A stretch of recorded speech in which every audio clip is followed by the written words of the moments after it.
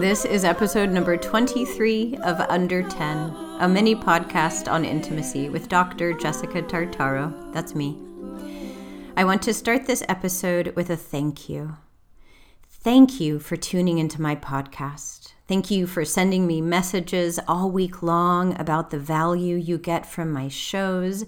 Thank you for your encouragement for my efforts and gratitude for my labor.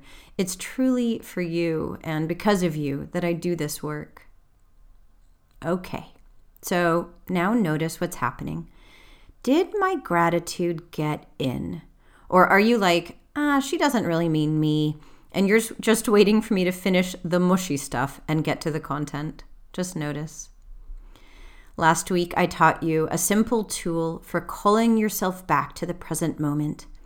This week, I want to talk about receiving, which I'm calling an advanced yoga. Let's take my opening gratitude as a starting point. I thanked you, and I meant it. It was an offering. And you have the option to open up and receive that offering and let it in, or kind of deflect it by closing off so that it bounces off your chest and falls to the floor with a kerclunk. There it sits, my gratitude for you, face down on the kitchen floor. In all seriousness, I don't know any adults who, without dedicated practice, are good at receiving. You're definitely not alone. Think about when someone gives you a compliment. Do you cringe, feel embarrassed, want the moment to speed up and pass by? Now think about how good it feels to give a compliment, especially when it's from the heart. Most people enjoy giving, but it's rare that we think about receiving as its own muscular rep that needs practice. We have an imbalance, lots of giving without a place for it to be received. In 2010, psychologist Dr. Gay Hendricks wrote the book The Big Leap, in which he introduced the idea that we each have a set point for how much happiness and success we believe we are worthy of. He calls it our upper limit. The upper limit functions like the temperature programmed in a thermostat. When more love comes in over the amount we believe we can receive, when our upper limit is exceeded, then we may need to reject or undermine the good happening in order to return to our preset temperature for happiness. To stay under our threshold, we often repeat dysfunctional patterns and end up staying stuck. So let's break this idea down. One's limit for happiness is set by all sorts of factors. It may be that your family of origin had certain unspoken rules for membership, including a quality of struggle, loneliness, and dissatisfaction.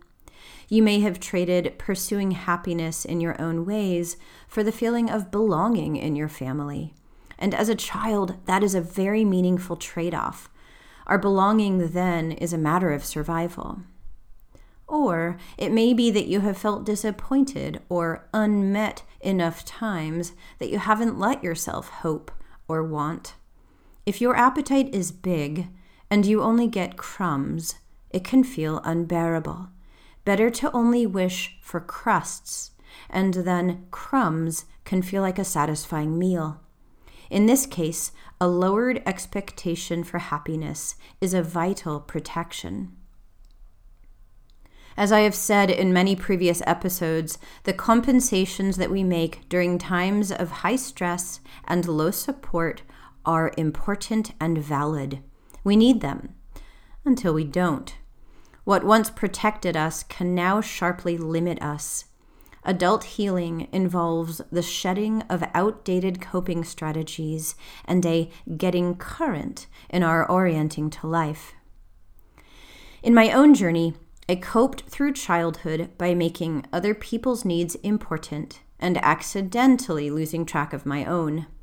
By the time I was ready for adult intimacy, I had no idea how to properly receive love when it came knocking.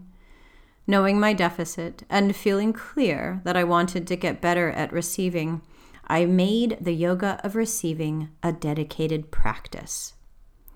Let me share a personal story. A couple of years ago, I was in a very dark place. I had been looking for a lasting relationship for some time, yet one relationship after another had crashed and burned. I felt charred. I had just moved into a tiny cabin in the woods in order to get my bearings, but I found myself struggling. A good friend suggested I call for help.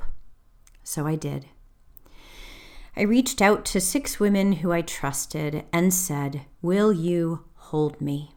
They said yes. On a spring weekday evening in 2019, we gathered in a friend's living room. I lay in the center of the circle while they listened, sang songs, and held me. I began to weep and open up.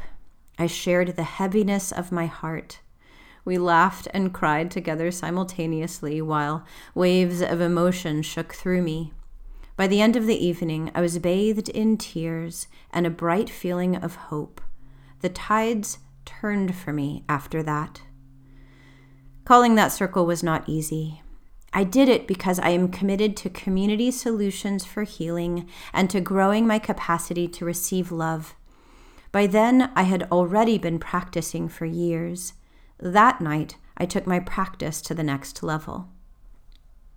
Now, I'm going to guess that as you listen, you're like, there is no way I could sit in the center of a circle like that.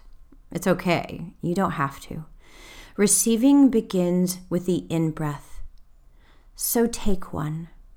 Let yourself receive oxygen. It's a good start.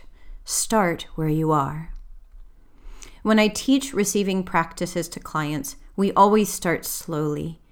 This next practice will be your homework for this week. It requires a partner. Person 1 will begin by saying to person 2, "I would like to share some love with you now. Are you open?" This step is important because person 1 needs the chance to prepare. You can replace the word love with appreciation or any other offering that feels true to your connection. Person 1 now gets the chance to assess their readiness. Am I ready to receive love? The answer can be no. If it is yes, then ready yourself. I encourage deep breathing, a bouncing of your knees, and even a massaging of your heart so it can soften to receive. Person 1, when you're ready, then says, "Yes, I'm ready." Person 2 then gets to dole out love. This can look like sharing a compliment. For example, when you did the dishes last night, I felt grateful for your support. Or, I like that shirt on you. It brings out the crystal blue of your eyes. It's helpful to be specific. You can also try simply, I love you. Person 1 then gets to receive. I encourage a deep breath, like slurping in soup. Drinking the offer of love down your spine to your feet and then back up your back body. Let yourself take several breaths before saying anything. Let yourself practice receiving at your own pace. When you feel that their love and appreciation has gotten in as much as you want to allow it, you can simply say, "Thank you," and then switch roles. Having someone home to receive love is vital if you want to grow into a happier version of yourself. You may be very good at giving, but giving can sometimes be its own protection against disappointment. When kindness comes in, make it a practice to slow down and note it. Breathe it in like a perfume. This week's homework, as silly as it may seem, can change you. When love knows it has a welcome home in you, more can come in. And that's what I want for you and for all of us. This is Dr. Jessica Tartaro with Under 10, a mini podcast on intimacy.